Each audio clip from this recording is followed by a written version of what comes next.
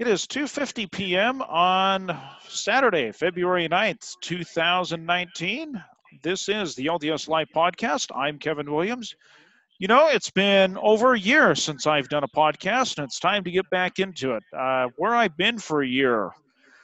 Well, have I had a dramatic experience over the last year? Let me just tell you some things. And, oh, by the way, Jana Lee is my co-host for this podcast. How are you, Jana Lee?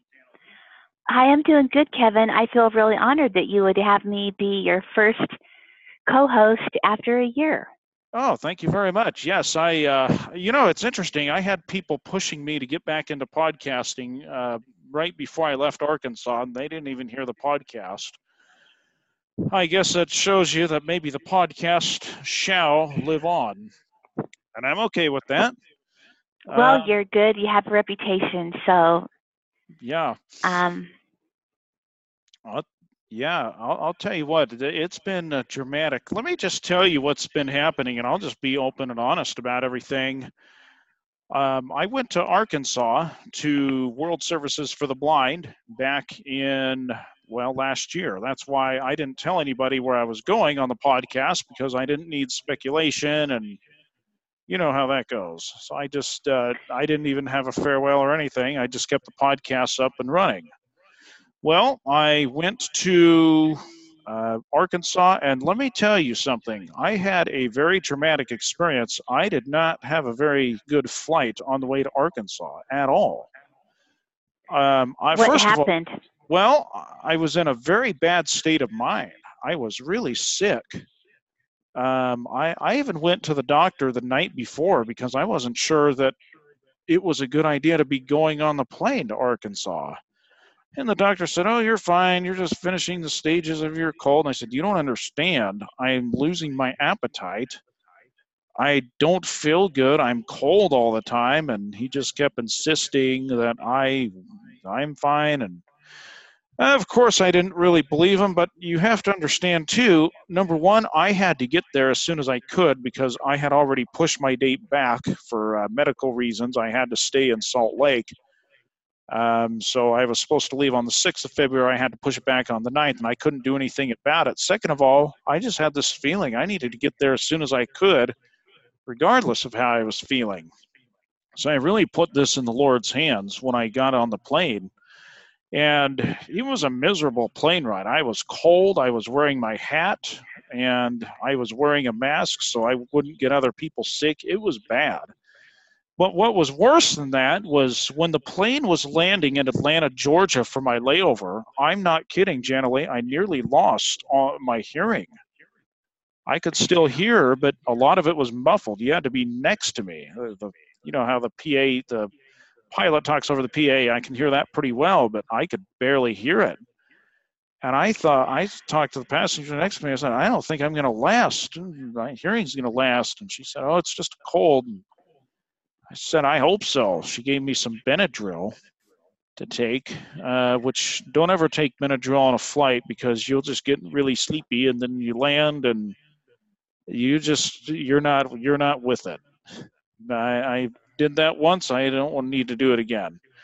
And then to make matters worse, when I got to Arkansas, it was rainy, it was cold, and I had to wait for about 2 hours in a wheelchair. I usually don't take a wheelchair from the airport, from the plane to the gate or wherever. I just walked, but because my hearing wasn't that good, I just accepted the wheelchair because it was either that or get lost. And I think, Jana Lee, you'd probably get the wheelchair. And so, yeah. Yeah, I got a wheelchair ride last year. This lady was really nice to me. I'd had a bad day, and she knew that it was really tricky to catch a connecting flight. And so she ordered a wheelchair for me. So I kind of had to fake like I had disabilities, like I couldn't walk or something. And a guy met me and gave me a wheelchair, and he pushed me in a wheelchair so I wouldn't miss my flight. So that was my experience in a wheelchair. So I gave him a nice tip. Well, what's interesting about this is I got to Arkansas, I got settled into my dorm. Of course, I was so sleepy and tired. I just ate dinner and crashed. But interestingly enough, the first thing I noticed, I was not cold anymore. The second thing I noticed is my appetite came back once I got to Arkansas, which I still to this day can't figure out. Now the only thing that was bad is my hearing. So I just went to sleep and woke up the next day and debated for hours whether I should go see a doctor or not. Called my brother because he's a dentist and someone in the medical field. He was really adamant that I not go. But when you're blind, you don't want to lose your hearing. You just don't. Yeah, that wouldn't be good. You could do unless you want to do a Helen Keller. Oh, yeah. Was she, gosh, like, are there politically correct words to say for being blind and deaf? You're hearing challenged and it's interesting. Sight impaired. I'm actually in the National Federation of the Blind, and you might be surprised to know that we do not like the word visually impaired. Oh, you don't? No, and the reason for that is because, believe it or not, there is actually a law that defines blindness. Kenneth Jernigan, who is the Martin Luther King of blind people, was very smart and was working with senators and congressmen back in D.C. to give us benefits like Social Security and such. And Kenneth Jernigan and whoever he was working with found out that they had to define blindness. And so I don't know what it is off the top of my head, but no, we are actually very discouraged in using the word visually impaired. In fact, I went to life skills training in Louisiana back in 2004, and if you use the word visually impaired, they would give you an earful. Let me tell you, I made that mistake once, didn't do it again. I guess because it just sounds so final, like you're blind. Yeah. That means you can't see. That's rude. No, I mean, I guess that's what they think. Like, I guess if somebody has a disability, we don't dare say you're blind. So yeah. So was Helen Keller? Was she deaf and blind? Yeah, she was. Yep. Now, unfortunately, in the mute workplace, too. Is that all goes together, right? Yeah. Mm-hmm. I mean, I think Helen Keller could talk, though, couldn't she? I think she could talk. Yeah. Well, speaking of politically incorrect words, that would be blind, deaf, and dumb. Remember? Yeah. I think if you couldn't talk, they would say you were dumb. Yeah, there's a song that talks about that, Tommy by The Who. Do you remember that? Oh, no, I don't. What is they talks about being it talks about this dumb? deaf, blind, and dumb guy playing dumb, meaning he couldn't talk, for those of you that don't know. He was playing pinball, and he was a good pinball player, so... And I think it's a fictitious story, but The Who made a rock and roll opera about it. And one of the songs that was played on the radio was Tommy, about how he played the mean pinball and never was distracted by the bell. It was a pretty good song, actually. There's 2 versions of it. Oh, so that's what that's about. Okay. Yep.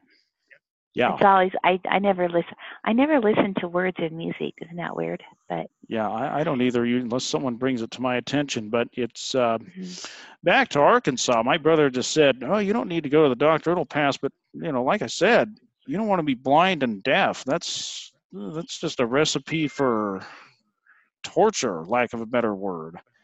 So I went to the doctor, and it's a good thing I did, because come to find out, I had an ear infection. My eardrum was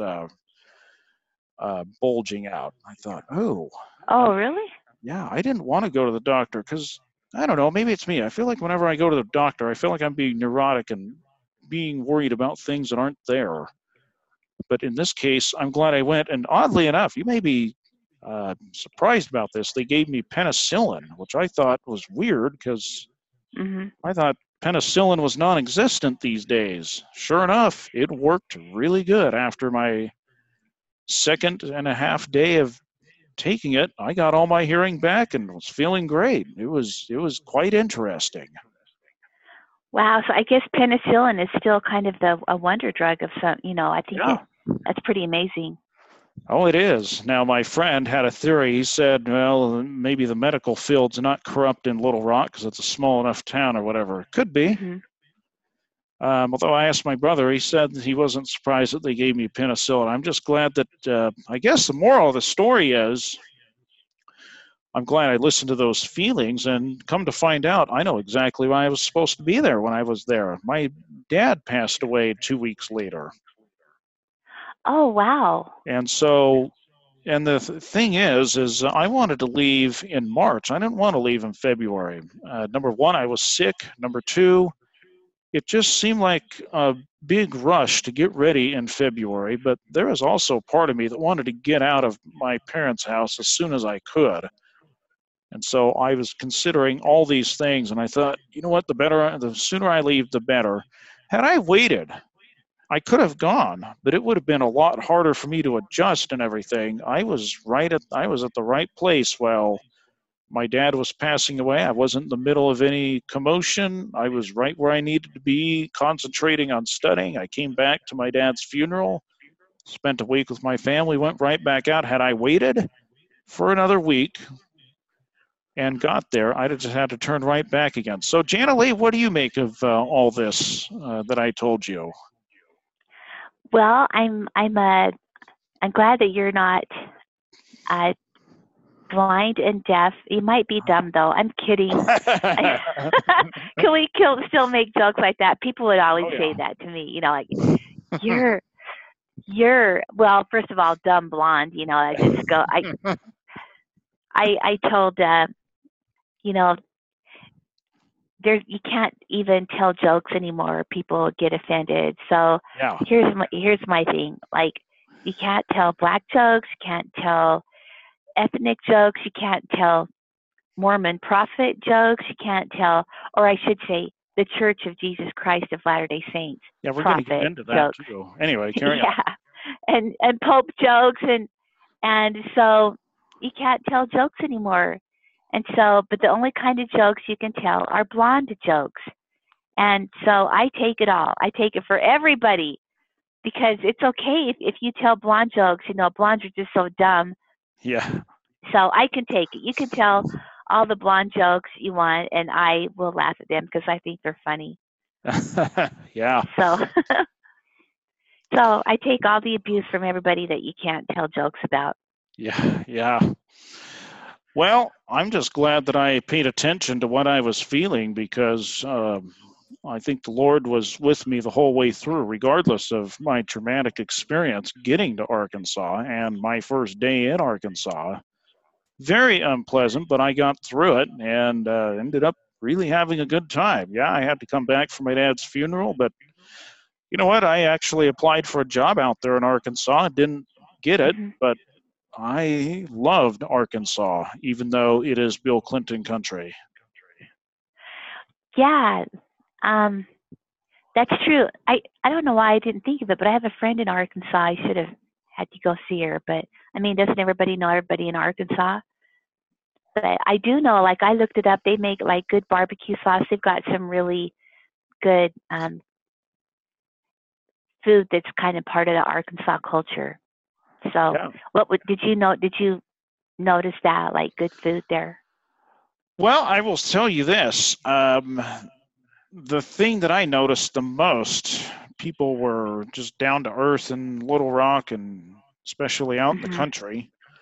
Mhm. And something that I took notice, and I'm just going to use the proper term here so I don't get in trouble, the African American women were very friendly, especially those that were, oh, I'd say maybe 35 and up. I don't know why, but they were very Oh, friendly. Yeah, it was a very good experience. I loved the food in Arkansas and in the South, and the only thing I did not like about it was the inconsistency of weather.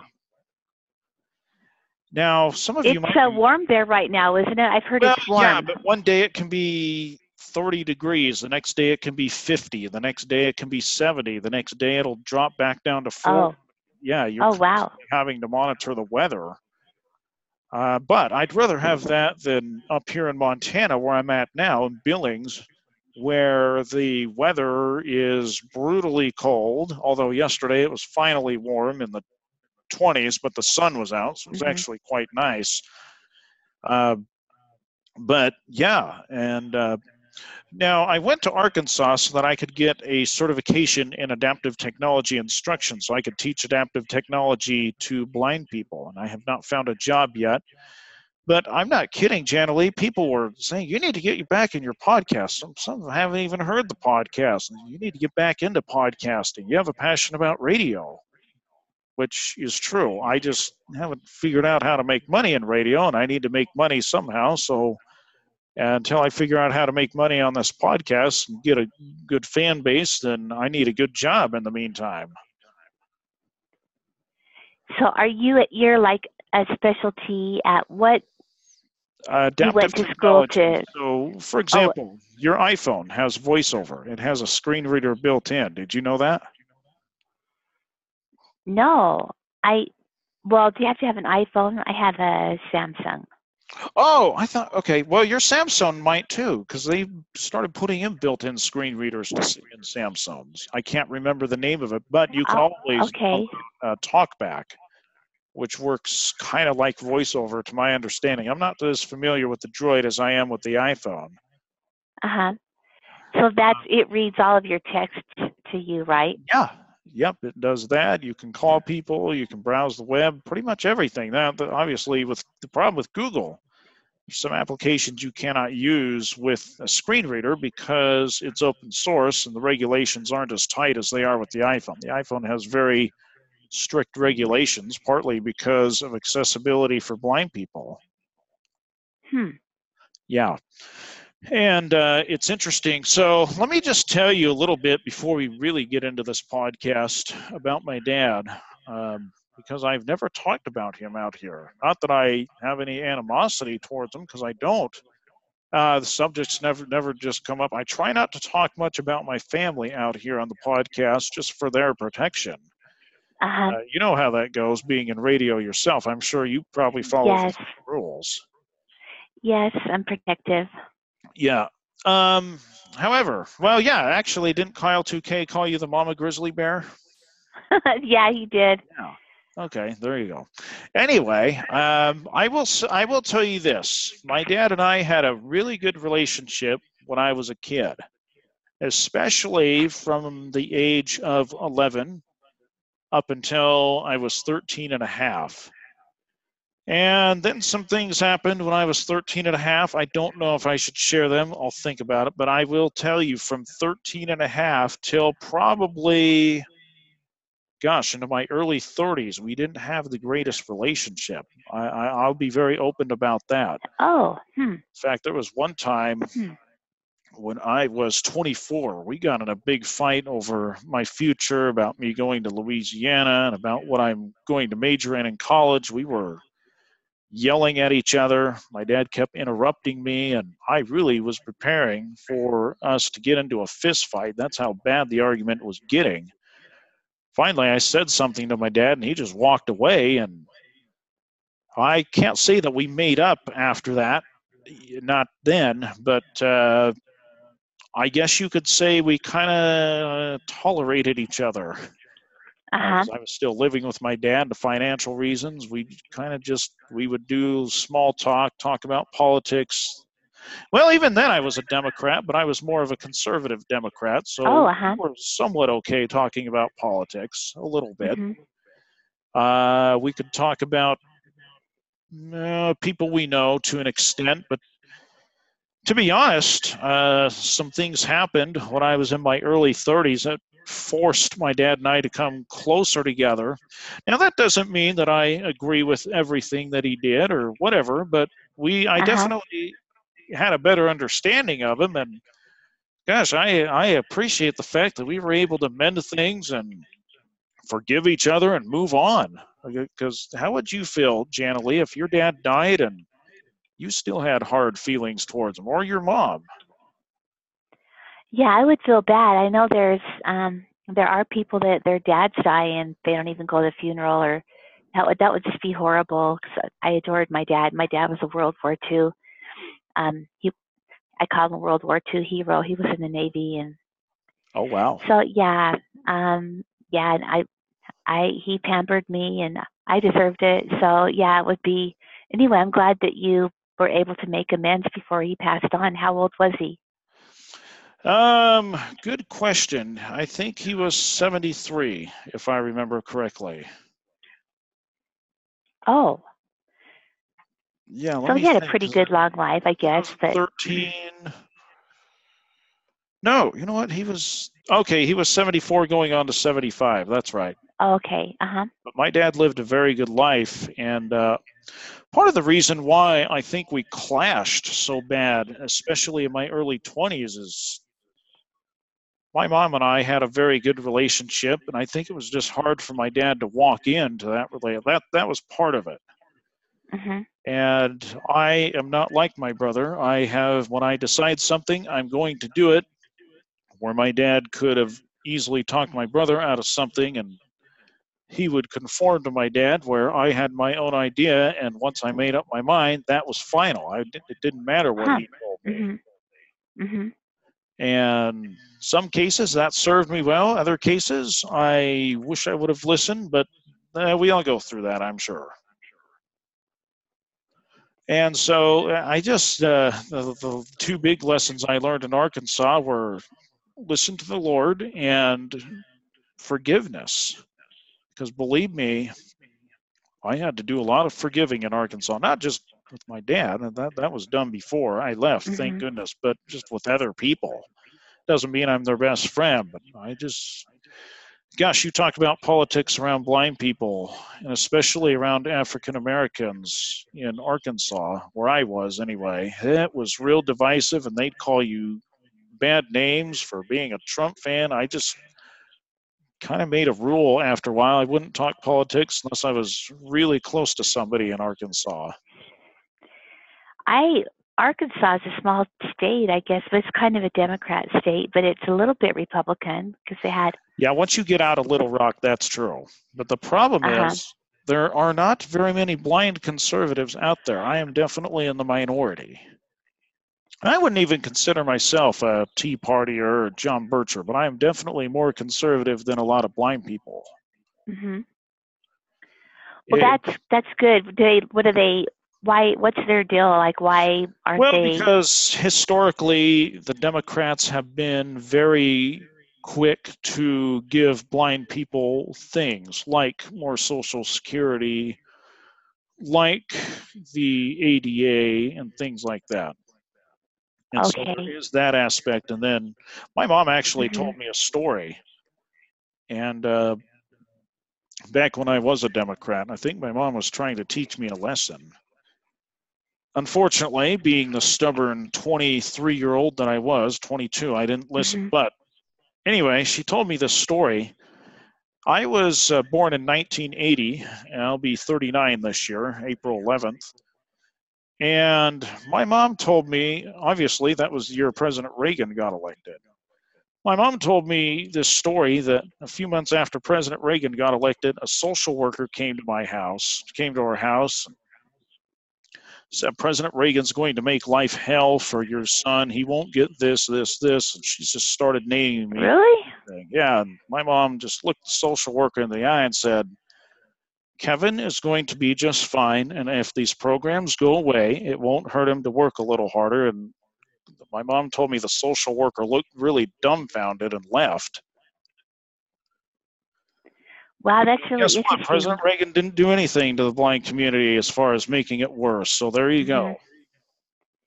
Well, good for you for not falling for the money, the lure of money. I had a friend in a wheelchair, and I nicknamed her Hell on Wheels because she was hell on wheels, and she was also conservative and pro gun, as a matter of fact, and she got quite a bit of flack for being a conservative disabled person because they want to stay victims, and she didn't ever want to be a victim. She did everything that a quote normal person could do. In fact, I think she did more, and every day she had to have somebody get her out of bed. She was on all these pain meds, but she would Oh, help wow. somebody every day, and she would fly by herself. And you probably, I don't know if you've heard about Disabled Rights Action Committee, because that would probably include blind people, and they go lobby Sounds for rights for familiar. people with disabilities. Being blind is certainly a disability. In fact, I'm thinking it's one, probably I would say maybe the worst. I don't know because you can't see anything. Um, I think so, but she, I mean, don't you think? I don't know. Like, No, how I if you think couldn't being see deaf would anything, be it's worse hard to because function. I think being deaf would be worse because at least being blind, I can talk and communicate. I Yeah. think being deaf, I could probably see and be deaf, but even that would be bad because then I'd have a hard time talking and I'd have to get really close to someone to read their lips and so forth. Yeah. So, well, you have a great radio voice and you're really good at that. So good for you for being conservative and not being a forever victim like the left wants to do. They want to make everybody into a victim, Oh, make yeah. them helpless, and we're not helpless. That's part of what makes America great is our desire to succeed, and we want to be able to do things on our own. But I think the mentality is people want the government just to hand them anything. They want something for nothing, and that's the way it is. Like we have to make 3 times as much money now because we basically support 3 other families. So to really get ahead in life, like for example, like $100,000, it used to be a lot of money. People would think you were rich, but it's not now because after taxes, you really only make about 30 to 40,000, and if even a family of four can't live on 40,000 a year, it's Yeah. poverty level. Yeah, that's true. Well, I guess we'll have to get our mind off politics for a bit. We'll come back to it, though. Gianna Lee, there's been a lot of changes in the church since I've been to Arkansas, and I've been following it because thanks to the internet. I guess the first thing I want to get into is how do you feel about 2 hour church? Um, it's the greatest thing since sliced bread. Oh, okay. See, So I'm of I a different opinion. I like the 3 hour really, block. Yeah, I do. I how love could you like that? Wow, that's interesting. because I felt like we got a whole lot done in 3 hours that we just can't get done in 2 hours. It just seems like you go to church, you're in a rush now, and you're home, and I'm thinking, okay, okay. I don't know. I just felt like we got a lot done in 3 hours. Yeah, that's definitely true. I don't know if you've ever had to wrestle kids for 3 hours, No, I haven't. but it. I can't believe the church grew as much as it did in 3 hours. Shortly after they announced 2 hour of church, I'd actually been praying. I'm not kidding. I was kind of praying for 2 hour church because every week I'd go, I can't do 3 hour church anymore. It's too long. And you know what, the year you were born, I think you said 1980, that was the year that they started 3 hour church. Yes, So, March of 1980. I don't know the exact date. I do know it was in the month of March, though. yeah, so we actually liked it back then because back in the old days, you're you're a young pup. What we would start in the morning for not we women don't have the priesthood, but the priesthood people Mm-hmm. would men, I should say, priesthood people are men. Mm-hmm. And so my dad would take my brothers to priesthood first, maybe 7 or 8 in the morning, and then they'd come home for an hour, and then we'd have Sunday school for an hour and a half, and then we'd go home. So if we had Sunday school from 10:30 to 12, and then we would go back usually at 4 or 5 or 6 for another hour and a half. So we had 3 hour church, but it was just split up, and it was really hard to do it that way. Can you imagine like Why trying to did they keep do your it kids that way in the nice? first place? Do you know? Well, because 3 hours is a long time, No, but but we why did they spread actually, it out so much like that?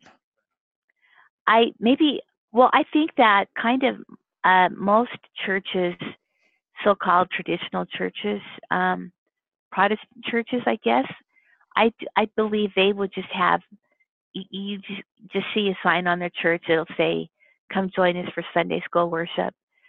So they have Sunday school on Sunday, and then maybe their other meeting it would be later or something. That's what I think it was just kind of the way they did things. Maybe even since the beginning of church. I don't know. I'll have to look that one up.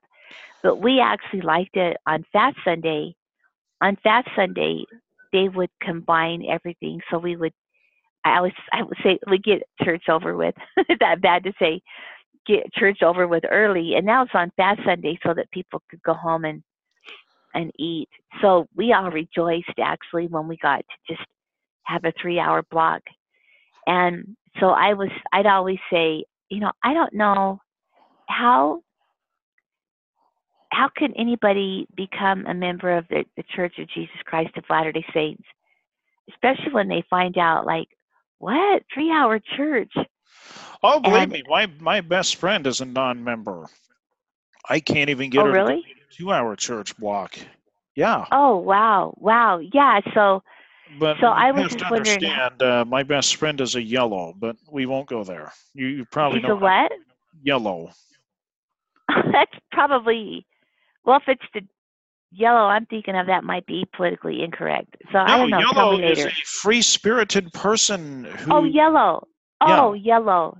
yeah. Right. I'm yellow and I go to church. Oh, So, I just know a lot of yellows who are very free-spirited. They have a hard time concentrating. Fun is their main motive. They always have to go somewhere. And those are the people that have a very hard time with life. So, oh, yeah. no wonder I have issues. I have to, no, I mean, because I'm a total yellow, but I have discipline, but now I know why it's so hard. But Ah, I think being a member of the church makes you that way. We have so yeah. many rules, right? Yeah, though I So, don't know. I know members who are yellows that struggle. Uh, I don't want to mention names out here, but I can mention a name off the top of my head. I just know yellows that struggle because they're always living in the moment. They're not thinking of long term. They're not thinking whatever. What if this happens? Oh, I'm on this date, but what's going to happen in the next few months? They're just living in the moment, and I'm telling you, they have a hard time with life. Now I don't know. I haven't been around you enough to know. You don't come across to me as someone that's yellow. well, I was class clown. I mean, don't you Really? pretty much have to be yellow to be a class clown? Yeah. So, but I was also in the top 10, so Hmm. kind of balanced out. But I will tell you that I believe it's because I am a member of the church that helps me to be able to control my impulses and like to do all the things that yellow people want to do.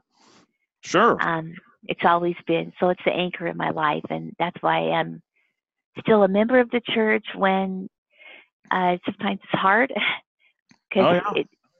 the 3 hour church got to be really hard for me. So I didn't think, like, how could anybody even join the church? So the next week during Sunday school, which is my favorite part of all of church, um, the, the the teacher gave a lesson and she was just outlining the growth of the church. And believe it or not, Kevin, the most growth happened during 3 hour church. So I raised my hand and said, "What? How did people? How could missionaries convince anybody to join the church? Because 3 hour church, it's hard enough for me, and I'm a diehard. I'm dedicated. Yeah, I'm kind of a Molly Mormon because I'm related to Yes. Joseph Smith. My maiden name is Smith. So as much as I have a testimony and believe it, like I still have like, oh my gosh, 3 hour church. So so she said, the teacher said, when you believe in something, you'll go and you commit to things that you believe in. So I think it's pretty awesome that people did join the church and they were committed enough to make it a 3 hour change. Going from no church to 3 hours. 3 hour classes in college are the 400 level classes. Do you remember that? I only got a bachelor's degree, and there is no way I would stay in a 3 hour class. I had a 2 hour class in college once, and that was enough for me. Oh, but I had a couple of 3 hour classes, and I have a bachelor's degree. Oh, But okay. but it was the 400, yeah, because 400 level would be, your upper, I guess your senior in, when you get a bachelor's. Hmm. 3 hour I guess. classes. But yeah, those were killers. So church was like a 3 hour advanced college class. Interesting. Now, you said that you liked the 3 hour. What made you dislike the 3 hour block? I know I'm in the minority because if I had it my way, we would go back to 3 hours, honestly. Oh, I'm glad you're not the prophet. Okay. It it got it just got for me to be too hard to sit there, and especially if you have anything else. Hey, the leadership in churches, they probably have 7 hour church, by the time it's all done. But if you have choir practice, which I'm always in choir, I Hmm. either sing or play the piano and or the organ. So they're add an extra hour on for choir practice, and it's just like my mind started to be like I just couldn't absorb more after 4 hours. Like, oh my god, or three, like okay, I just can't do it. And then I went to last year. My daughter had a baby on Sunday at the hospital in Murray, Utah, and they actually had a service to go to, and it was a half hour. Oh, And I wow. got so much out of that. It was even fast a testimony meeting, Oh, my gosh. and it was like I even remember the testimonies. I think they were short enough that I could just remember. And then I also played the piano for a.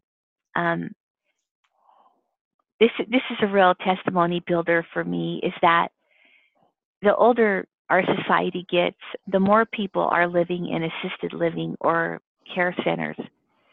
So in Utah, with such a large LDS, I can't get used to it still, LDS or Mormon. I guess a large church population, they have a lot of assisted living or special care or like Alzheimer care clinics where they'll call a branch presidency to go and administer to these people who can't attend regular church, unable to leave the facility. So as the population ages, there's going to be a lot more church callings for couples to go and be branch presidents at these facilities. So part of that is I played the piano for a care facility in South Jordan. So that adds, 45 minutes, but those meetings are 45 minutes long, and I love it. It that was before we started the 1 hour sacrament meetings, and I started just like praying, like, oh please, like, can we have 45-minute sacrament meetings? It's interesting And that you. Oh, go ahead. oh, and I love it. That's what I'm saying. Like, I love it. I'm able to retain more because that's it. We're done. Hmm. By the time you're done with sacrament, and then you go to Sunday school and Relief Society, like my brain's just done. But you're a Yeah, young pup, and maybe you can handle it better. I guess because I'm looking at it from a social standpoint as well, because there are certain people that I only see at church, especially being out in the mission field. I just felt like 3 hours was good enough. Part of it, too, which we'll get into here in a few minutes, there was such negativity at the school that I went to that I just loved being away from that place sometimes as much as I could, which brings me into another topic. It's interesting that you mentioned the old church schedule because I obviously do not remember it. I was just a little infant. And no, I wasn't born at all. No, I was born after the changes. Never mind. I was Well, born. you knew about it up in heaven. I guess you were watching. Yeah, You wanted it. You had ties. You said, hey, but I want 3 hour church. it's interesting though because I actually have some good friends in Arkansas that are Baptists, and I hung out with them quite a bit. Oh, wow, And I interesting. went to their church service on occasion because again the environment at that school was very toxic at times, and I just called my friends and I want to go to your evening church service, can you come get me? And we ended up having a good friendship. But it's interesting because I actually spent the whole day with him on a Sunday once with him and his family just to see what it was like. And we went to church in the morning at 10 o'clock, and the service was about an hour and a half.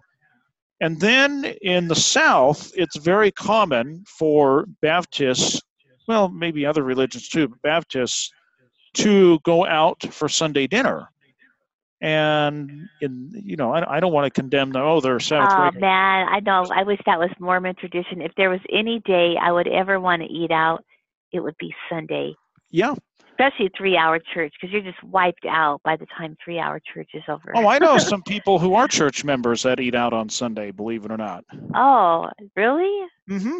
Yeah, my I sister guess they're not oftentimes Orthodox. will eat out on Sunday. And Oh, I don't wow. know. Maybe it's just the purist in me. I don't like it because I just know we're supposed to keep the Sabbath day holy. But these Baptist friends of mine, we went out for dinner on Sunday because that's just what they do. And I'm not going to say they're Sabbath breakers or whatever. They have their own way of doing it. That's their business. But I went out to eat with them, and we came back to their house and pretty much just sat on the couch and talked and watched TV or whatever. And then we went back to church again because he was the choir director of his church, so he had to be there by about 5:30, 5:45. So we all went back to church again. And these people are very ardent about what they believe in, extremely. Now, these are independent Uh-huh. Baptists, which I learned there's a difference between the First Baptist, the Independent Baptist, whatever. These are very, very, I would call them Orthodox Christians. Very traditional. For example, the women have to wear long hair. The women have to wear skirts. Very, very Really? traditional. Oh yeah, The they're. Baptists? Mm-hmm. Yeah, because Wow, that's interesting. they're not Southern Baptists. They the Independent Uh-huh. Baptist Church. But it's interesting you mentioned that schedule because that's the schedule they do church in the morning, church in the evening, and then they go to church throughout the whole week, and they're extremely devoted. It almost sounds like you said, a traditional LDS church because obviously you had church activities during the week before March of 1980. So, what would you say to my friend's church schedule, who's a Baptist? Um, it's good to have a reminder because I've been aware, that they have additional Bible studies and stuff during the week. So Oh as yeah, you're talking, I'm sitting here thinking, hey, maybe 3-hour church wasn't so bad. I yeah, think it was just, in the big blocks of I don't know, maybe we'll get more people, or maybe we'll get less. The one thing that 3-hour church did is it does completely convert you because you're completely immersed in it. As a parent, until your child goes to nursery, it's very difficult for 3-hour church. But after that, it's actually pretty easy. And yeah. As I'll long I'll as they tell want to you, end up like, in primary class. yeah, well, kids love church. Not I not this only is true. I because, loved church as a kid. yeah, I think that, I mean, why did you like it so much? I just think, first of all, having served in primary for so many years, playing the piano and teacher and all that, Hmm. they feel close to Christ, like they love Jesus. And the other part is that they love their teachers. Primary is a blast, and it's easy to understand. I can understand primary concepts pretty Hmm. easy, and they pamper them like the adults. They pamper primary kids. So the kids are in primary are probably pretty sad because now it's only a half hour class time and then a half hour of singing and like other activities. So Well, I'll be honest. I loved church as a kid. There's nowhere I wanted to be other than church. I hated school as a kid too, and really, that's so loved cool. I loved church as a kid. And obviously, when I got into my teens, that all changed. But we won't go there. Well, not now, anyway. But yeah, when Oh no, I think we should go into it. I oh, I didn't want to be at church. There were days, if my parents weren't active in church, I wouldn't be here. I'd be home sleeping, or I'd be home out raising hell with friends or whatever. Well, Um, that's an unknown side of you I did not know about. oh So yeah, I was not an angel in junior high. We'll talk about that on another podcast. But I didn't do I drugs or can't any of that. imagine you having a wild side. Okay. Yeah. Oh yeah. But yeah, it's interesting. The reason I liked church as a kid is well, maybe what you said. I didn't think of it in those terms as a kid, but I just hated school, and church was a way to get out of school. That was most of it. And then the lessons I learned at church just made sense. I remember thinking of it, how do I do this, this, this, and I'd learn it at church, and I thought, oh, it makes sense. It just made sense. Wow, that's really cool. Yeah, and even beyond that, I was thinking about this today, and then we'll get into some other topics. I was thinking about this today. Do you remember? Now, I'm from Eastern Oregon, so I'm in a place where, there's quite a bit of members in Eastern Oregon, but not as many as Utah. Do you remember a radio station called KUTR? They're still on the air in Salt Lake on AM That was 820. But do you remember the oh, original really? KUTR? Cuter. No. What's on the number on the dial? KUTR was a radio station in the mid 80s, and I don't know when they aired, their first date was, but they were in the mid 80s. They played LDS church music. Oh.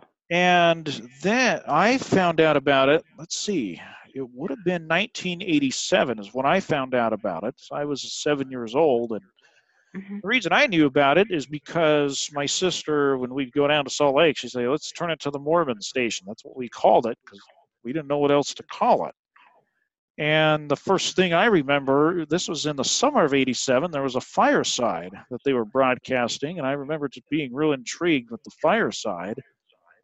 And I remember telling all my member friends about it when I got home, and I didn't really understand it. I just remember being intrigued about it because it was like church being broadcasted over the radio. And then when I'd go down, I used to listen to the station because I loved back then LDS church music. And I think a lot of it was because me being LDS, I thought I had to like it because we are LDS and we have to embrace everything the LDS culture did. So there was that part, but I genuinely liked it. I don't know how you felt about LDS music back then or whatever, but kind of going back to being a kid loving church. Yeah, there was a guy named Ron Williams in the early 80s, and this was when he kind of started the new trend of kind of rock music with good words because he listened to rock growing up. And as kids, we were told, don't listen to rock because it's devil music, which yes. is really mild compared to what's out there now. But Yeah. I'm a musician, so I don't really like. I'm all about the music. The words don't really affect me. Mm-hmm. But so he made up songs, and they're rock songs, and he put good words to them. And I still remember, like, look out world, get ready, because I'm coming through. And it was a rock beat. And wow. there was one called, let's see, I don't care. Okay. Let's see, if she cooks her sows. Anyways, this is a song about Miss Wright. So it was really, I'll have to, I got, I'm going to find a cassette tape and get you one. Or if he has any links online, I'll let you know. I think you'd like his music. I might. Be in kindergarten then. Was he a Christian rock singer or what? He was Mormon. Oh, okay. Yeah, member of the church, I should say.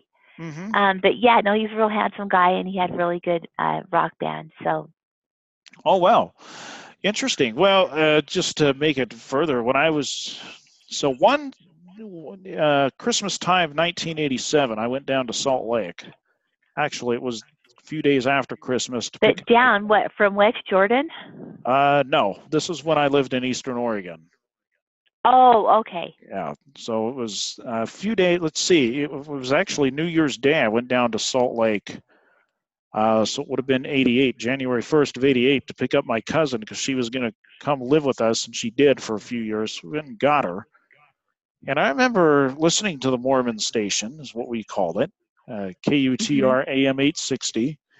And when I got back to Eastern Oregon, a few weeks later, my mom gave me some headphones so that because she knew that I liked to listen to the radio, so she gave me some headphones, and I had one of those Ghetto Blasters from the mid-'80s. And I was downstairs. I remember those. Yeah, I was downstairs, and yeah, they say what you want, but some of those ghetto blasters actually had very good AM reception, believe it or not. Really good, better than today. Oh yeah, totally. Yeah.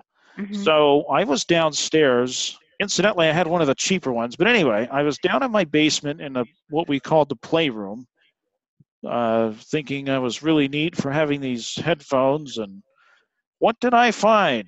I thought it was at first a Mormon station because it had a preacher broadcasting, much like that fireside I heard that summer. I found out Mhm. soon enough it wasn't an LDS church, but I found myself listening to the Christian station quite a bit because, again, things just made sense. So, yeah, I loved church as a kid. Well, that's really cool. That's really nice to know. I would hope that there are a lot of kids that feel that way. I know that my husband, when on his mission, when he would tell little kids about Jesus, they just really wanted to learn about Jesus. And a lot of parents don't let their children learn about Jesus, and I think that's really sad because Yeah. this is kind of like Jesus is kind of a I don't know, like a big superstar or something, like a friend Yeah. that they have, and that they to hear little kids bear testimonies. I don't know if you go up to a singles ward or you have little kids I like have. I don't now, but I used to. do the little kids get up and bear their testimonies in the ward that you're in? Not not so much, no. In fact, I rarely hear little kids get up anymore. It seems like they did when Oh, I was a kid, or I don't know. Maybe the trend has changed or something. yeah. Well, in our ward, like there's like 5 or 6 little kids that always jump up and bear their testimony, and I they was like one of they them. really. Oh, you were one of those. Yes, but I will confess the only reason I like to bear my testimony is because I got to talk into the microphone. That was it. Well, that was your start of being a radio and a podcast star then. Yep, that's the only reason I went up and did it. Like back then, they had where I live, they had the people pass around the mic, and I will tell you this story. My mom asked me if I wanted to bear my testimony. Ironically enough, it was in 1987, by the way. Oh. I'm guessing it was probably in October, November of 87. Mhm. You want to know what my first thought was? I had a crush on a girl named Gina. That's not her real name, but Gina? to protect her. Yeah, that's Oh, not her real name, but that's what we'll use to you're protect her. not going to say her real name? Come on. I'll say it off the podcast. Okay. But my first thought was, oh, I hope Gina does not think I'm stupid when I bear my testimony. That was the only thought going through my mind. Wow. That's so funny. Yeah. Um, okay, but you could say her name. Maybe she's still single and you guys No, could get she's not. together. I found out she's not. Okay, okay. Well, you never. These sometimes stories like this happen. Like you say your name and you find Oh, each other. well, I will say this. I had a friend we're getting way off topic. We're going to get back on topic here. Bear with me. I had a friend in elementary. He and a few other people used to walk me home from school because my mom was in college. Mhm. So I'd walk home or I'd go to my friend's house. And they used to bully me. One kid in particular, fortunately, he moved away to Minneapolis or Indianapolis shortly after. But my mom pulled me aside when I was playing outside in the yard one evening and said, "Kevin, Gina's mom called me and she's really upset with how you've been treated by these people. If you're ever bothered by them, go to her house." And I thought, oh, this will give me a chance to see Gina. So what did I do? I would encourage them to bully me so that I could go. That's funny. Yeah. So, have you been blind since birth? Yes, I have. Wow. Was it like a medical error or just born Genetics. blind? Oh, genetics? Yeah, it's Norrie's How, disease. Yep. Nobody it's knows. what is it called? Norries, I think. Nobody knows what it is. It's a weird disease. Norrie's disease? People know what it is, but yeah. It's not a very well known disease unless you're in the blind community. Huh. Yeah. Anyway, we got to get back on topic here. What do you think of the of getting rid of home teaching? We're just going to cover all these topics because I've been gone for a year from podcasting. What do you think of getting rid of home teaching and call it ministering? Oh, wait, before we go there, I want to, no, let's do this in order. What do you think of Come Follow Me? Because you said off the podcast you weren't being too successful. I love the Come Follow Me manual, actually, because it's making me study a little bit more and I'm learning things I didn't know. Oh, now you're outing me on the podcast. Okay. I hope I don't lose my church calling. No, I'm kidding. No, it's just that I love the manual. Of course, look, everything the church does is amazing. Mm-hmm. And the pictures and the scriptures that they pick out and the thoughtful questions and all of that, it's tremendous.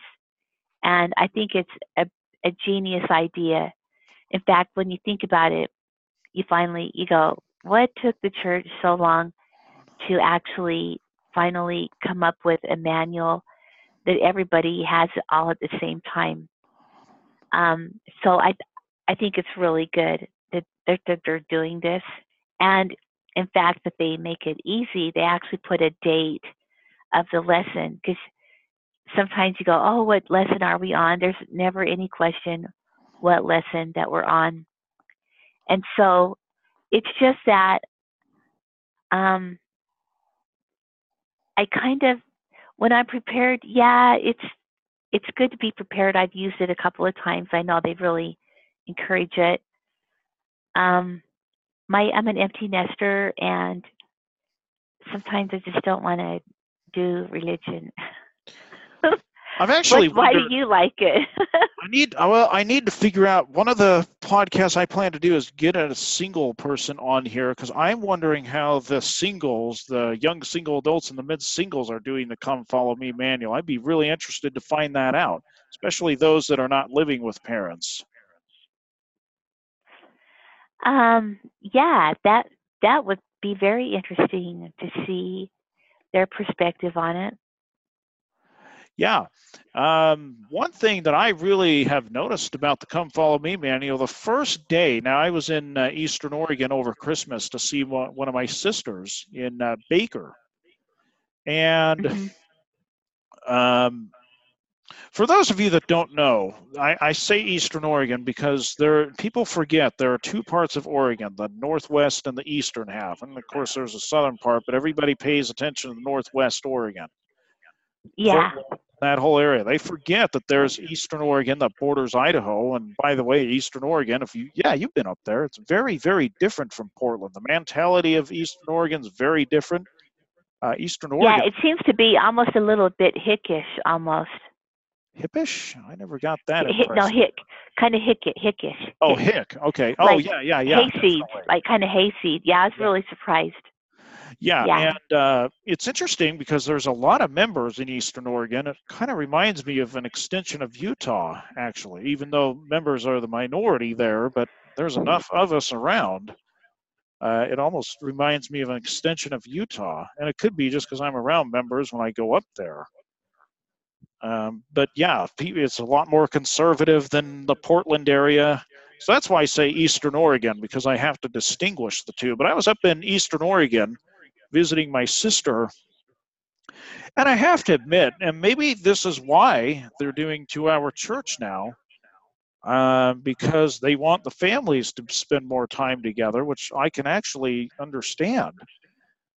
Which is why I'm not upset at the change, even though I personally like the 3-hour block. I get it, because my sister and her husband were talking about goals for the family, because one of the lessons in there is goals. They were talking about goals, and they were setting some goals for the family. And I thought, wow, I wonder what would happen if we had these kinds of lessons at home. Maybe some families did, but I think it's going to be forced upon us now as church members to do these kind of lessons. What do you think? Yes, I think so. They had quite a few meetings. My husband's in the Sunday school presidency, so they've really focused on really using the manuals, and I think it's good for young kids. And so yeah, it's just, see, you're a young man still. Well, I don't And know. I'm almost 40, but that you're still like, I don't know. I had so much church in my life, and I love it. You know, of course, I don't have issues with it. But I think the older that I get, I'm just like, I just can't handle a whole lot. But I'll tell you what I do love is I mean, I love just immersing myself in scriptures and studying that. That's why I love Sunday school so much, mm-hmm. because to to hear right from the scriptures, there's fascinating stories. I loved Old Testament last year, and Mm-hmm. then I loved church history and the Doctrine and Covenants.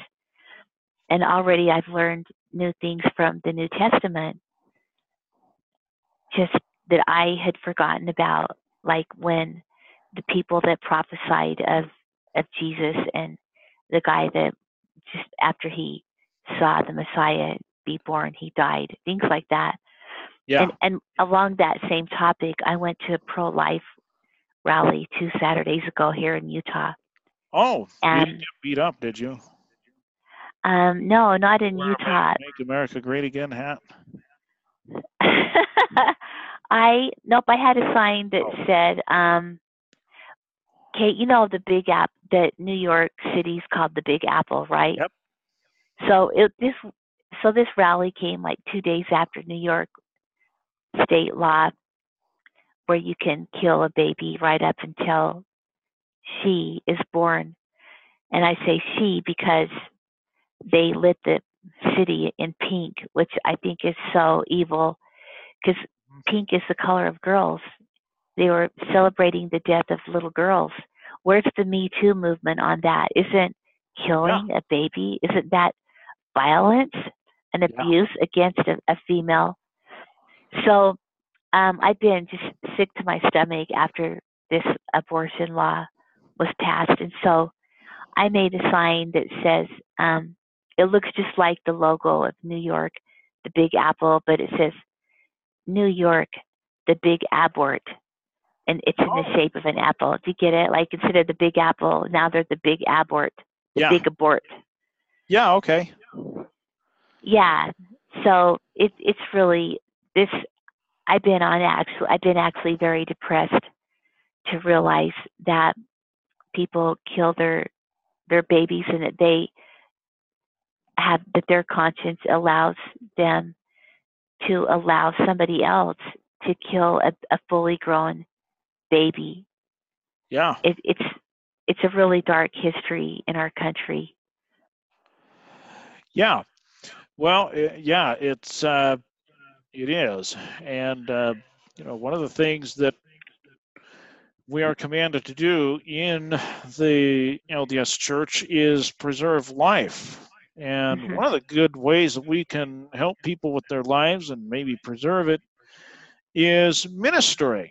And I say this because I was reading a conference talk today that was discussing the idea of ministering, which we are going to get into now, Hmm. where somebody, Sister, I can never pronounce the last name. It was in the Sunday morning session of the October General Conference. She was talking about a friend of hers who was in the elders' quorum and noticed somehow he found out or sensed that I guess he heard about this other person's wife attempting to commit suicide. So he invited this other, this, the sister who gave the talk, her friend invited this elder in the elders' quorum to come have lunch with them and said, "No, I heard your wife has attempted suicide a few days ago."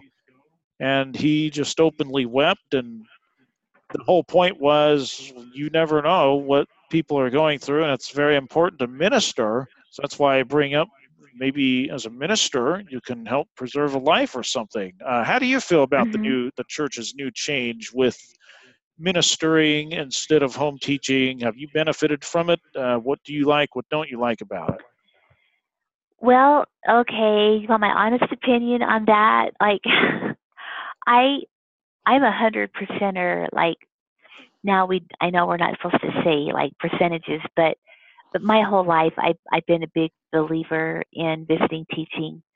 So my companion and I, like, I mean 100%, but we've been companions for, I don't know, 15 or more years. And so, but I can't say the same that people, I've had good visiting teachers and people that didn't come. Mm-hmm. So my first impression was, okay, they're just putting lipstick on a pig, because a lot of people didn't visit teach. And I don't, sure, the prophet is inspired, and a lot of people rejoiced about it. I liked the name visiting teachers because we used to say visiting creatures, and then we used to call the Yeah. we used to call the home teachers home tortures. I mean, just, Oh, fun geez. like that. Yeah. I guess I'll have to think of something for ministering. Yeah. Ministering monsters. I don't know, sinister minister. I don't know. It's, how you have to have fun with this stuff, but Yeah. um, at ministering, it's something that I've just kind of always done, because my very favorite scripture growing up was on a church that I used to attend as a visitor. Where my mom was born, in a little town called Archer, Idaho, and they had a scripture in their chapel, and it said Mosiah 2:17. Do you know that scripture, right? Let's see how good you are Uh, at scripture. Not off the top of my head. I know I've come across it though. Okay, it's about service. Do you know it now? Oh, when you're in the service of your fellow being, you're in the service of God.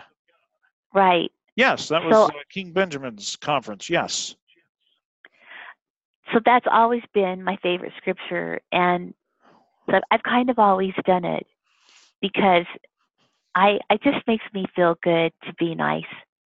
Mm-hmm. So ministering, I've always just wanted to do it because I wanted to do it, not because people told me I had to do it. In my ward, they give reward for service, and I have to be careful. Like, you can say the name of your old crush, but that doesn't sit well with me. And people might like it. They have you keep points of your service that you do, Mm-hmm. and they have an auction at the end of the year. And for all the service points you've earned, you get to bid on things that people donate. And now they're doing something else with, like, a charm bracelet. You get charms for doing service. What do you think about that? They're giving people who are the leaders are giving people charms, service, bracelets Yeah, for service. and and you get points for, yeah. There's an auction, and you Where kind of, is this? I'm not gonna say, I'm not gonna say, but so um, I think that people should just always be nice. So I liked the names. It's hard to get used to the new terminology, but I like the concept that we should always be ministering. Ministering is fun. So it was Yeah. still, they still they still call you in though for interviews. Have you been called in for an interview? No, in fact, I was just going to give my 2 cents on this.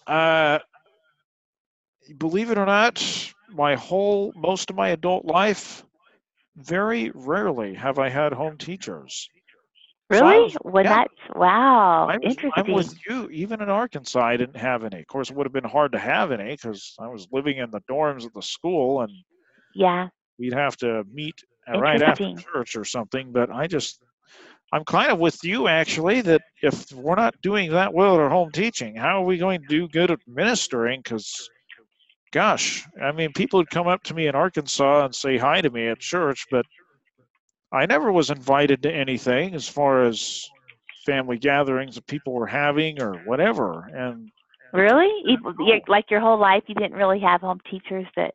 well, as a kid, but I'm talking my whole adult Mm. life, I rarely have had home teachers.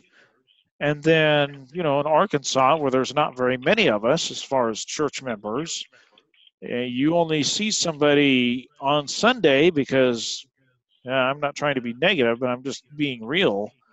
People aren't Right. going to invite you to go hang out with their family. People aren't going to invite you over for dinner. People aren't going to do a lot of things that maybe they would do if they knew you good in Utah or something like that. It just doesn't happen. And when I heard the announcement, I thought, well, I thought they would do that in Arkansas, maybe be a little bit more nope, not at least party not where I party like that. Nope.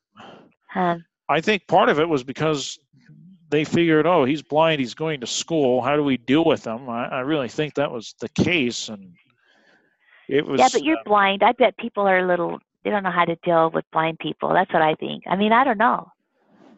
Well, I also think too, because I was going to school, I don't know, they just, I just kind of felt like I was there at church, and I went because I believe in the doctrine, but I told people if I didn't have a testimony of the church, I would have gone inactive in Arkansas.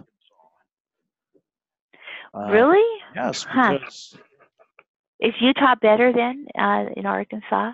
well, I think so, but again, I'm a little biased because I like Utah, and I'm a little biased because, in all fairness, I spent a good 20 years in Utah, so I'm still pretty well known in parts of West Jordan or whatever. So I'm coming from Mm-hmm. that vantage point. Uh huh. But yeah, it was.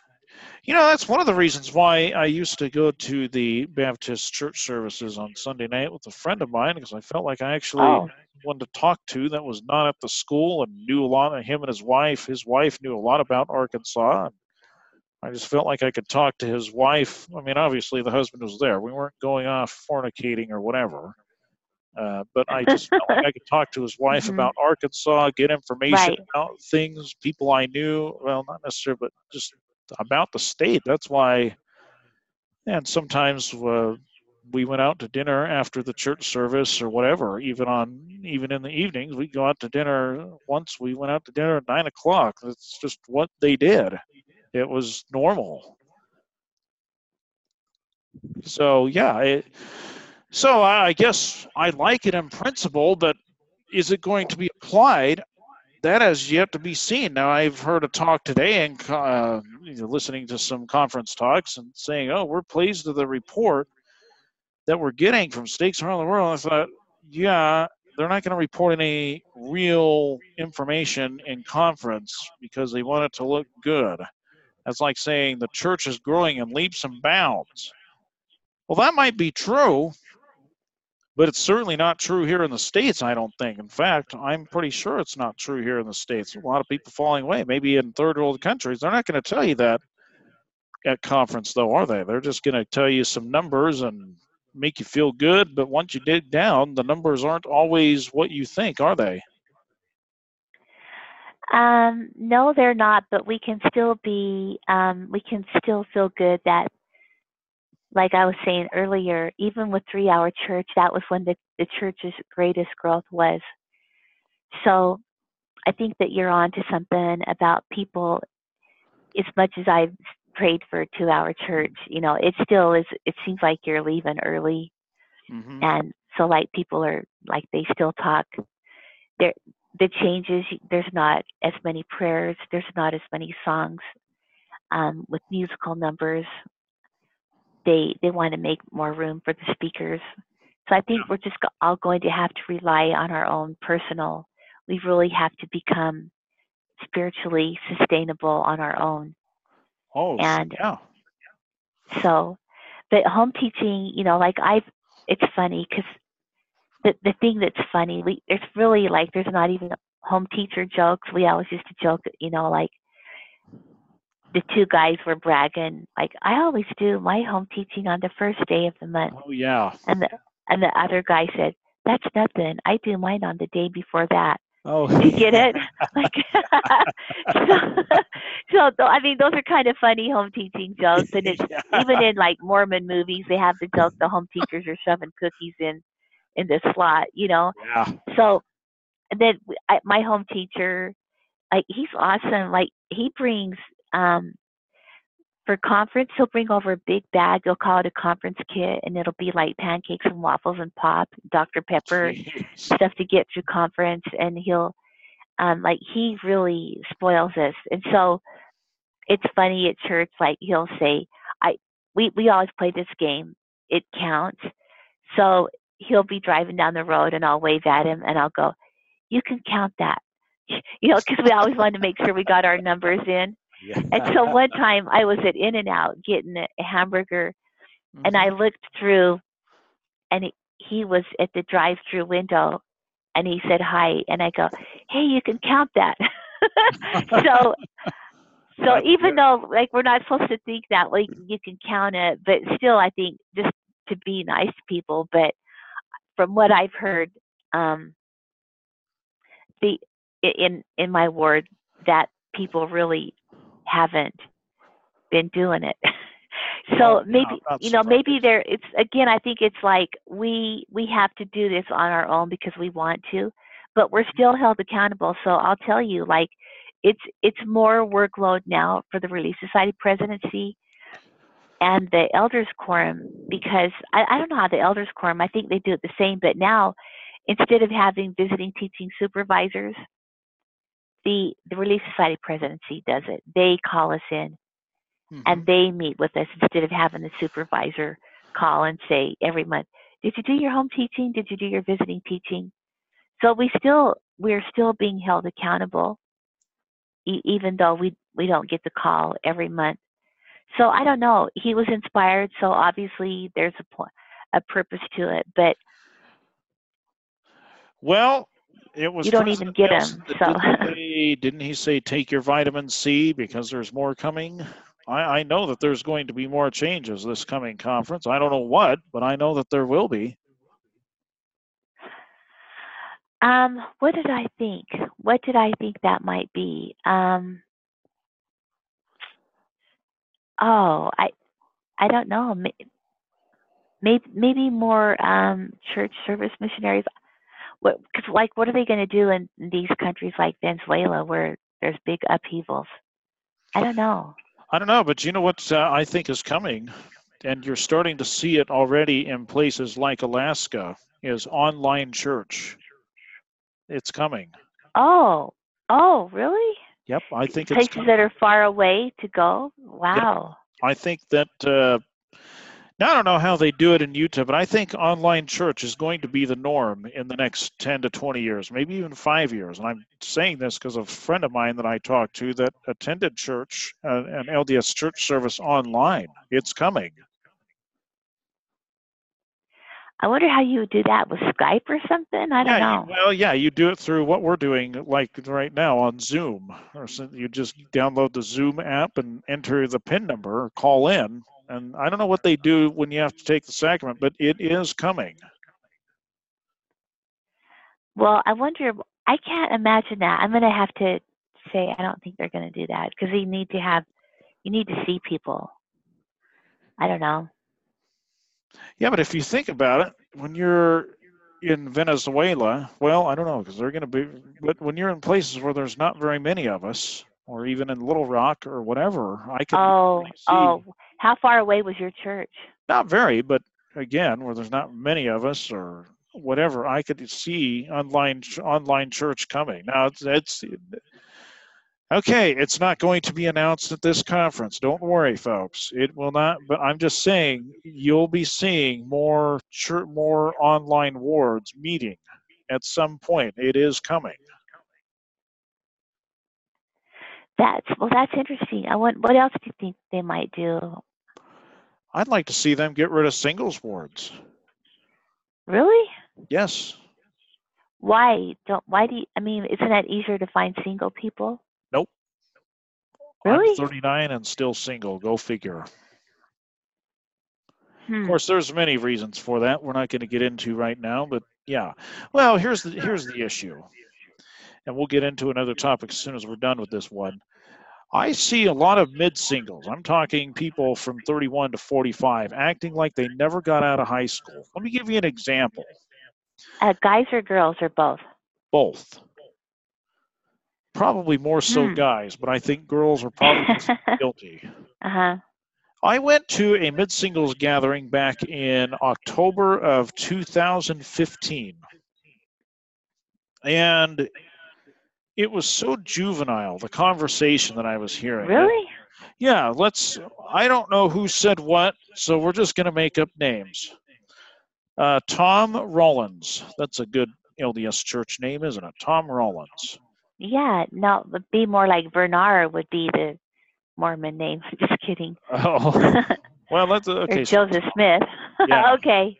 Now, Tom Rollins Okay. went up to, was just standing there, and his friend David came up to him and said, Tom, what are you up to this weekend? Now, I'm changing names to protect the innocent. I honestly do not remember who said what, but the conversation did happen. So David comes up, Tom, what's up?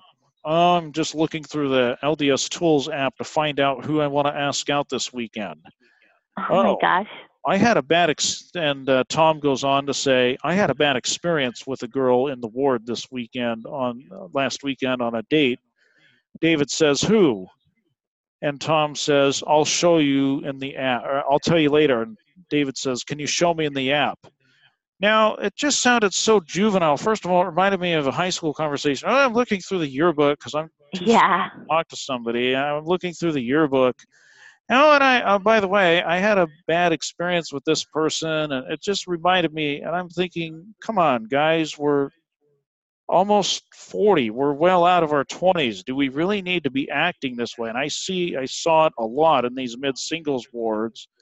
So I think if we're talking about, plus think of it this way too, if we're going to be a church about family values, don't you think it's time to desegregate the singles and put everybody together? If we're really serious about family values, I think it's time to desegregate everybody. What do you think?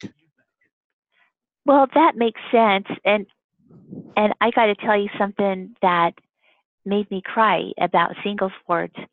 I had them in college, and fast and testimony meeting always started to get kind of gross when people would get engaged and they'd be all like, I just love my fiance. He's so special and handsome. And I'm like, oh, please. So, but after you get to be a certain age, I've been to them I have friends and cousins that aren't married, and I did feel that like it's weird not hearing little kids, and you look around and I wonder, like, do these people feel weird? Like, do they feel like odd that they're not married? So anyway, I'm kind of a social butterfly wherever I go. So there's a lady that works at the Dollar Tree, and she's single, and so we were just talking, and she said that she went to the singles ward, and she called it the island of the misfit toys. Oh And gosh. I literally, I mean, I'm going to cry now thinking about it. I started crying, and I said, no, you're not. You're not the island of misfit toys. And she goes, well, that's what we feel like. And I go, you're not. You just didn't find a person to marry. Or if they married before and they're not, and they're single again, I'm like, you're not. I want you to understand that you still have purpose in life and that you can contribute to society. And I don't know how anybody is Well, single past 30 in because the of the state of behavior Utah. because of the behavior I've seen in singles ward, I completely understand where your friend's coming from because it ends up being a meat market of some sort, and then everybody's really superficial. Oh, I don't like her because she has red hair. Oh, I don't like her because a birthmark is on her face, and the list goes on. Well, I've heard that. My mom would always tell me, don't worry, boys will grow up after they get out of high school, but they didn't. Maybe that was They true still in your day, but not now. no, it's not. It wasn't like no. When are they going to quit being superficial? Yeah, and I really think, and I've thought long and hard about this. This is an issue that I'm sensitive to. I think in many ways, and I hate to say this, as a practicing Latter-day Saint, I think the singles wards have done us a great disservice. Maybe obviously there's been very good experiences from singles wards, but I think as a whole, they've done the church a great disservice, especially the singles. What do you think? I've never thought about this before, just because it's so like they want people to get married, and so they think, well, let's put them all together, and then they can find each other easier. But I know that there's Yeah, a but lot of people that go ward hopping to find the yeah, best looking, or and that and so a then lot of people don't even stay in the same ward because they're just looking around. that, and you've got people who just want to stay, who don't want to get married because they like the ward, they like the people. It just becomes a big social scene. And don't get me wrong, folks, I have my issues with dating and all that. I'm not interested in dating for different reasons, but you just get these people, all they want to do is hang out. That's all they seem to care about. Mhm. And so it just becomes like an extension of high school. It's ridiculous. I think the church has done us a great disservice. Well, that is true. I remember when my daughters were dating, and they didn't go on dates. They would just go, "Are you going out tonight?" "No, we're going to go hang out." And they got really lazy, and I would get so angry every time she would come home, and I would get home at 1 or 2 in the morning, and I would say, "Did any man follow you home? Did some guy make sure you got home safely?" "Oh no, mom, guys don't do that anymore." But growing up in my day, it was, you see the girl to the door. You have chivalry, and you make sure that she gets to the door safely. And not very many people do that anymore, and I think it's really sad. It's interesting you bring that up because I talked to a guy in my early 20s. He was my mentor. And this one I will give his real name because he's well known in the blind community. Ron Gardner, that's his real name. He was Oh. my mentor. Go Google him. I'm not giving out any. Yeah, his name's out there. Mhm. Just Google Ron Gardner, Utah. He's out there. He was my mentor, and earlier. I was telling you I didn't have the best relationship with my dad in my my 20s. But Ron Gardner was like a father figure to me. He told me, well, he didn't tell me. We were in a seminar for blind people, and of course, being in Utah, dating had to come up. You just don't get around a student seminar without talking about dating in Utah. You can't. Right. So dating came up, and Ron Gardner said, when I went on dates, because he was blind, he said, when I was on dates, I couldn't follow the girl home. I told her, give me a call when you get home. I want to know that you made it safe. So it's interesting that you did that. Now, when I had a girlfriend years and years ago, I guess about 10 years ago, 9 years ago, I did just That's that. too long. Okay. What did you do? Just text her to make sure she got Oh home, you mean? yeah, yeah. I just say go, just call me when you get home because I had a cell phone, so it didn't matter. Yeah. Obviously, I Yeah. wanted to call her because I wanted to hear her voice anyway, so it worked out. Yeah. But it's I interesting that you mentioned that. Oh, yeah. And she would just I just gave up asking because nobody saw her to the door. And my daughter's a hot little blonde driving a little red car, and I would just get so angry that the guys didn't have enough chivalry and care enough about my daughter that after they all got through hanging out that they would let her drive home. I was a tour guide at Temple Square um, for years, and before they had the full-time missionaries. And I was married, and I worked with married men, and they always, when we walked, they would walk me to my car, and they would make sure that I got in my car, and some would even follow me out until the freeway exit. And my husband Wow. appreciated it and didn't think anything, but it's just a chivalry thing that guys just, they're protective of women, and we need to still have that to Hmm. keep society safe and to be functioning, is that guys need to respect a woman Yeah. and be a protector. It's the way men are supposed to be wired, and it's what makes them get married and provide and go to war, and so they can have. The Book of Mormon said it, in honor of our the what is that called? The flat title of liberty for our God and for our families. Yeah. Well, let's get into a couple more changes, and then I think we'll have to end this podcast. But I plan to be back next week. Oh, by the way, do you know who Stan Ellsworth is? Should I? Well, yes, but I didn't know who he was until a few months ago either. So, yeah, we should, but just because he's on BYU TV, we have to love Okay. BYU TV. You know, it's the Lord's station. We have to love it. That's true. That's true. Yeah. Yeah, Stan Ellsworth was a guy on BYU TV who did the American Ride, where he'd ride on his motorbike to different places and talk about them. And he has a very raspy voice. Oh, I think he might have been the host at the pro-life rally. Is he going to be your guest? I'm trying to get him to be my guest because I know somebody that knows him. So I'm hoping to get him on. Yeah, if you get him on, ask him if he was the host at the pro-life march at the Utah State Capitol. Okay. Yeah, he rides I think he rides a Harley. I don't know what he looks like. I think he's a Native American, I think. Anyway, I'm trying to get him on, but all right, folks. I debated whether I want to talk about this, but I do. We're not going to get into the nitty-gritty because we shouldn't. You know, the things that go on, the ceremonies. Surprise for me. Okay. They did change the wording in the LDS temple ceremonies. Now, we're not going to, don't worry, folks, we're not going to talk about what you wear. We're not going to talk about all the things that go on, just generic. What do you think of that?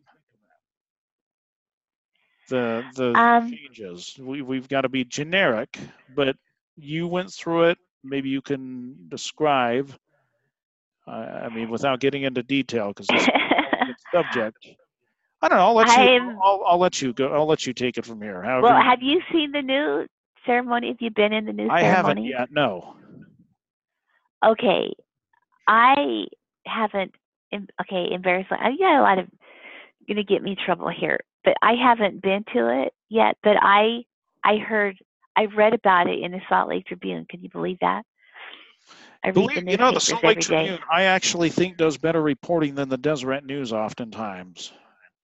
I actually am a fan of the Tribune, believe it or not. Yeah, I think it's good for people to read local newspapers. Yeah. Mm-hmm. No, I actually, if I want to know what's going on in the state legislature, I'm going to the Tribune. Yeah, well, the Deseret News, I have to say, like, I've been in both papers quite a few times, so I can't show favoritism, but that's where I read about it. And so when I read about it, like, I've never, maybe it's because I grew up, I was born in 1963, so women's labor, was kind of happening then, but it didn't really ever bug me. I don't mind. I've just never felt second class as a member of the Church of Jesus Christ of Latter-day Saints. Mm-hmm. And in fact, like, I've really felt more first class because I'm thinking, like, God loves women more than he loves men, because men get they hold the priesthood, so they kind of have to, not kind of, they have to be worthy of priesthood, to hold the priesthood, and they carry kind of the burden of blessings and, kind of having that big example of being of like a kind of a perfect male type, and they have most of the meetings, like the bishopric, like, oh my gosh, who'd want to even do that? My husband was in a bishopric once, and it was like meetings all the time. So I have felt that God loves women more and not less at all. And so I just need a bigger microphone to try to convince women that we don't ever have to feel second rate to men ever, because in the temple, women officiate in all the same ceremonies that men officiate in. um, with the blessings, and you know what I'm talking about. Yeah. Hmm. And and the the head Relief Society, by the way, it's the world's largest female organization. It's unrivaled. So talk about, you could, I guess you could call a Relief Society president the head of a chapter of the Relief Society, of the World Relief Society, international. So every Relief Society president is a chapter president, really. And the things that the women do, they're in charge of making sure that women's needs are met. And women, for the most part, I think are drama. And I would never, I just, I don't want to be Relief Society president ever because Well, for I those of don't have you, patience. okay, we were kind of dancing around the subject. Okay, the wording is, and this we can talk. People make. You're talking about the husbands and wives. The Yeah, women. I don't know if you should say. Don't say anything. Don't say anything. I yeah, I know what you're saying, Yeah, but so and now so do men people and in the women are temple. I making why being like obedient to God. Yeah, well, I'll get into that just a little. yeah. Yeah. I Um, haven't been yet, but I've heard that people that have been there like they're loving it, and I do know that it's shorter, and I guess it's increasing temple attendance. So um, to me, I just like the fact that it's not as long. hmm. So Yeah. um, I don't know. Like I'm not a women's liver, but I am a strong female member of the church, Hmm. and nobody tells me what to do. And I've always felt empowered. So I guess like I guess Well, I think the women give problem is. prayers now. And go ahead. Well, I think the problem is, and I've seen this with people I know. I agree with you, Jenna Lee, but with people I know, there's a population that seems to have this mentality, and I saw it more when I was a kid. I don't see it so much now because I think society has changed in this way for the better. Oh, I have the priesthood. I made the final decision maker, and there probably were, I would think, men who took advantage of that and controlled the situation. I would even go as far as say abused the situation. We've heard stories, Oh yeah, totally. There's and totally a lot of that. so I can see why the women of today might actually feel liberated from the changes of the wording. And plus, you've got to Hmm. remember the feminist movement. A lot of young women want to be independent now. They don't want to be homemakers, and yes, that includes women in the church.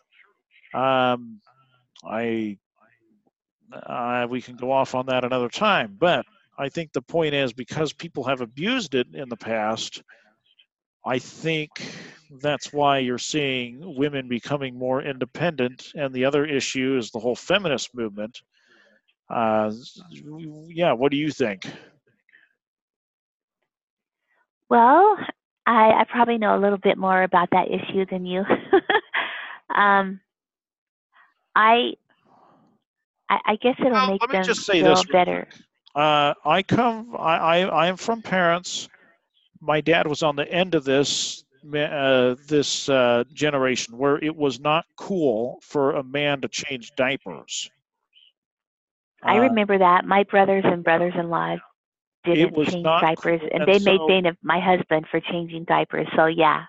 yeah, so we've gotten away, and that actually, in my opinion, is a good thing because I like the idea of people sharing equal responsibility in a marriage. Now, that doesn't mean men and women have to do everything together. It just means, okay, if my wife is out, let's just say my wife is a political activist advocating for gun rights or something. I'm home, the kids are with me. Hey, I've got to cook.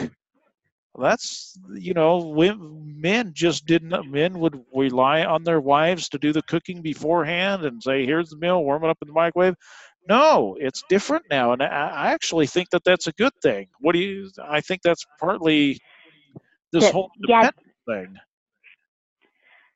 Yeah, again, I can't relate because I'm not married to um a jerk. He doesn't come home and say, "What's for dinner?" And I am a political activist for Mhm. gun rights, very much so. And a lot of days, like I'll be on. It's just being a political activist is really the hardest thing that I've ever done. And Mhm. by the way, being a member of the church helped prepare me to be a political activist, how to stand up for things that you believe in. And so I've had to learn how to be pretty tough, but it's hard for me to relate, but I can understand. I've had so many men try to destroy me that I can see how if I wasn't married to a nice guy, I would probably think that all men are jerks. Because I Well, don't here's know the if you thing. know, but I was sued by temple going men for $1.7 million because Mhm. I went to city council meetings and they did everything in their power to destroy me. Well, here's So, the thing. Back to my experience, like I said, my dad grew up in the tail end, and he definitely had this mentality. I shouldn't have to change hmm diapers because I'm a man, and heaven forbid a man do such a yeah, thing. That's not cool. And right. so then, when my mom was a teacher, sometimes she'd be out late at night correcting papers or whatever. I'd say, Dad, what's for dinner? I don't know. Wait for mom to show up. Well, it's getting late. Really? Hungry. It's so funny. And so, Wow. yeah, I definitely think that particular Just aspect like of the kind feminist of like I movement, don't know how to cook or yeah. yeah. And then my dad would give me flack about warming up my own dinner because, hey, mom's not home. Why are you doing that? We don't know what she's gonna have us. Well, I'm hungry and I'm sorry. And That's so funny. I can't went on believe. and on. And I mean, so in like, that respect, I actually think the women's liberation back in the '60s got rid of a lot of that. And that's a good thing in my book. yeah, I do believe that. Yeah, I think there's quite a few men that are pretty helpless, and they're that probably so men in their 60s and 70s are still, I would probably call them a bit chauvinistic, or they very traditional, and they don't think they have to wash dishes or anything like that. Yeah, I'm okay. I'll admit I would love to be married to a woman that loves cooking, and I'd love to come home to a hot meal and all that. But gosh, you know what? We're in the 21st century. We're so mobile. Gosh darn it, Jana Lee, you know what? I might come home and, hey, dinner's not ready. Oh, that means I have to cook my own dinner. Is that such a bad Yeah. thing? No. I know, but women, we feel guilt if we don't have it, because just, but so yeah, Yeah. we're just, One more it, change I want to get in, unless you had something to add to that. oh no, This is no, I actually probably, one of the reasons I actually do sympathize a little bit with independent women. A little bit is just because of my own personal experience growing up. hmm Um, Real quick here, and I have to get going, and I'm sure you do too. What is your opinion of? whoa, that's gone by fast.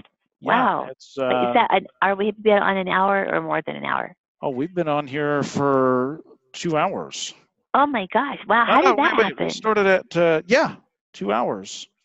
Oh, Uh, wow. Wow. let's It see. always I goes guess fast about with an hour and me. a So, half.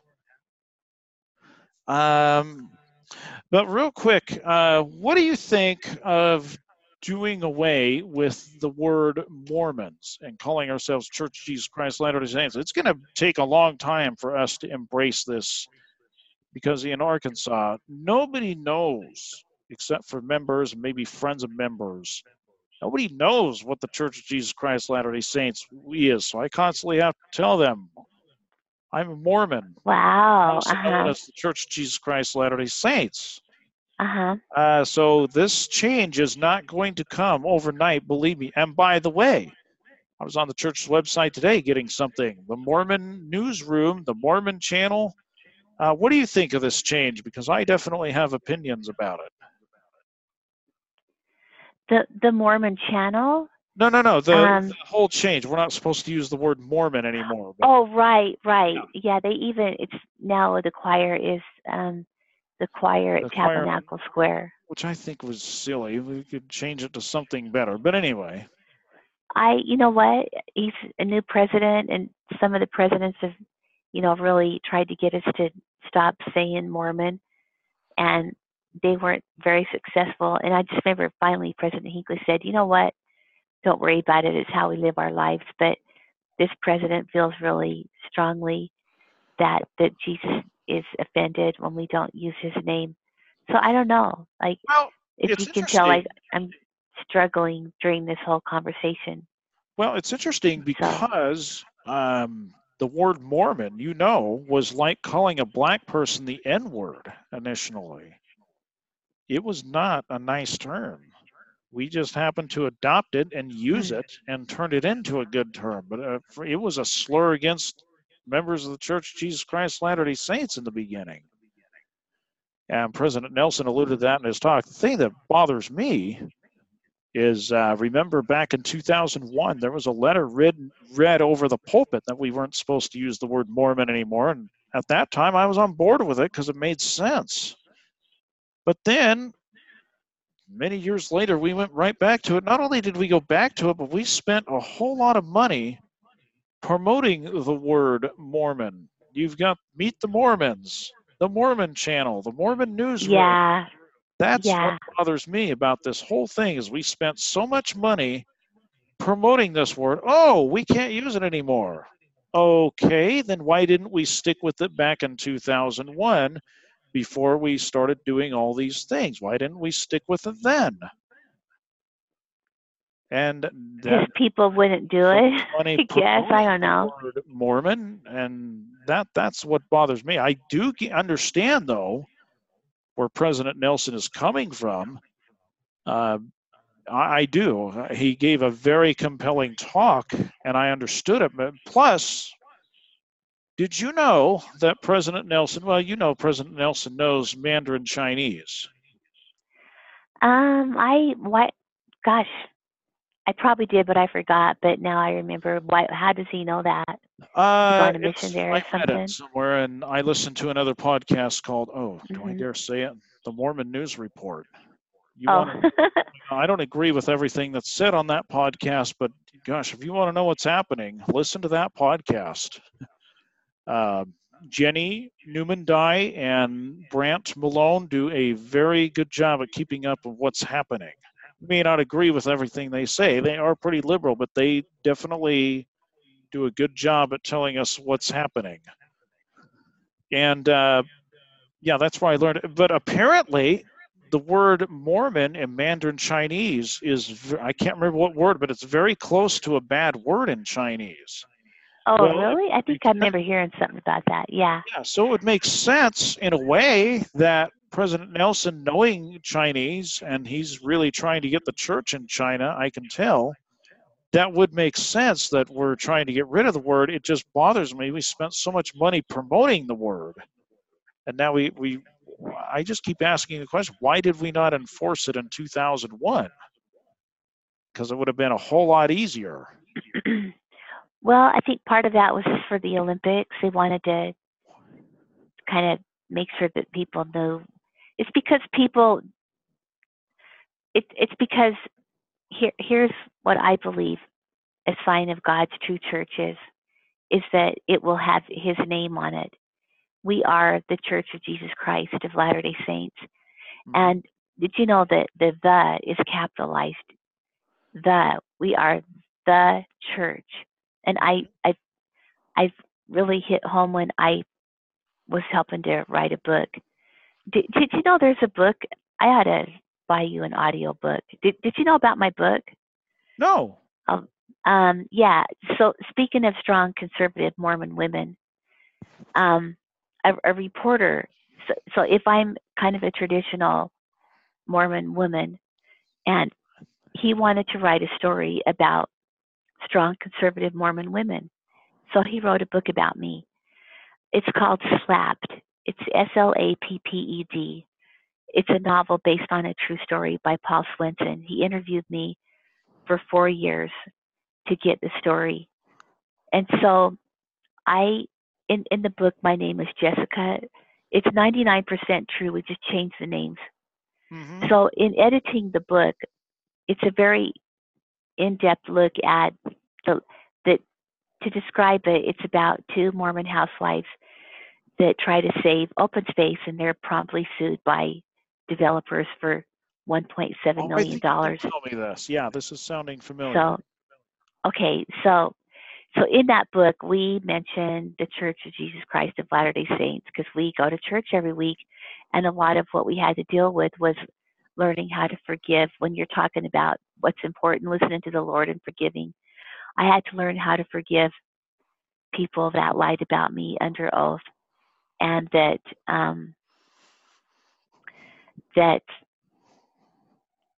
put their hand on a Bible and told lies about me and made my life really difficult. Mm-hmm. So anyway, I had not been capitalizing the on church. I just had little t, like the church, capital C. And I looked it up and like, no, it is capital THE. It's the Church of Jesus Christ of Latter-day Saints. So I think that it's just been lost in calling us Mormons. And because what I think is so awesome about being a member of the church is that I have a lot of friends that are Christians and I love them and they have the right to go to the church that they want. Mm-hmm. But they don't bear the name of Christ. Not even the largest Christian religion, the Catholics, doesn't even bear God's name. Not even Methodists, Lutherans. I'll just say the obvious. The Baptists that you were talking about. Yeah. They don't have the name of Christ. I think there's like the Church of Christ, but nothing is actually the Church of Jesus Christ. Yeah. And so I think that's the reason why. But I don't think that we need to be made feel guilty, like in conversations with fellow Mormons. I don't. Yeah. It's just we're always going the Church of Jesus Christ of Latter-day Saints.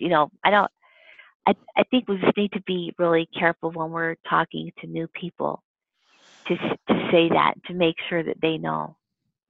Yeah. But and I agree with you. And again, I understand the logic of President Nelson. It was really compelling.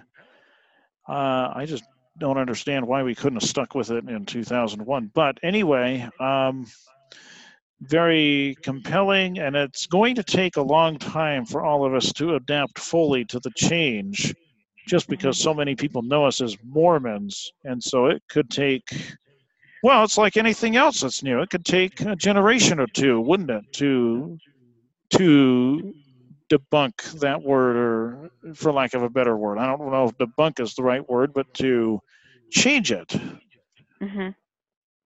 And I agree with you. We shouldn't feel guilty for using the word Mormon, but we should. And I try to tell people, yeah, we're also known as the Church of Jesus Christ of Latter-day Saints. It's interesting because I rarely used the word Mormon on my mission, unless I was talking about the Book of Mormon. There seemed to be this unspoken rule. We weren't supposed to use the word Mormon on our mission. It's interesting. And I think that was just to get the name out there. So President Nelson definitely has a point. Yeah, I think he does for sure. Yeah.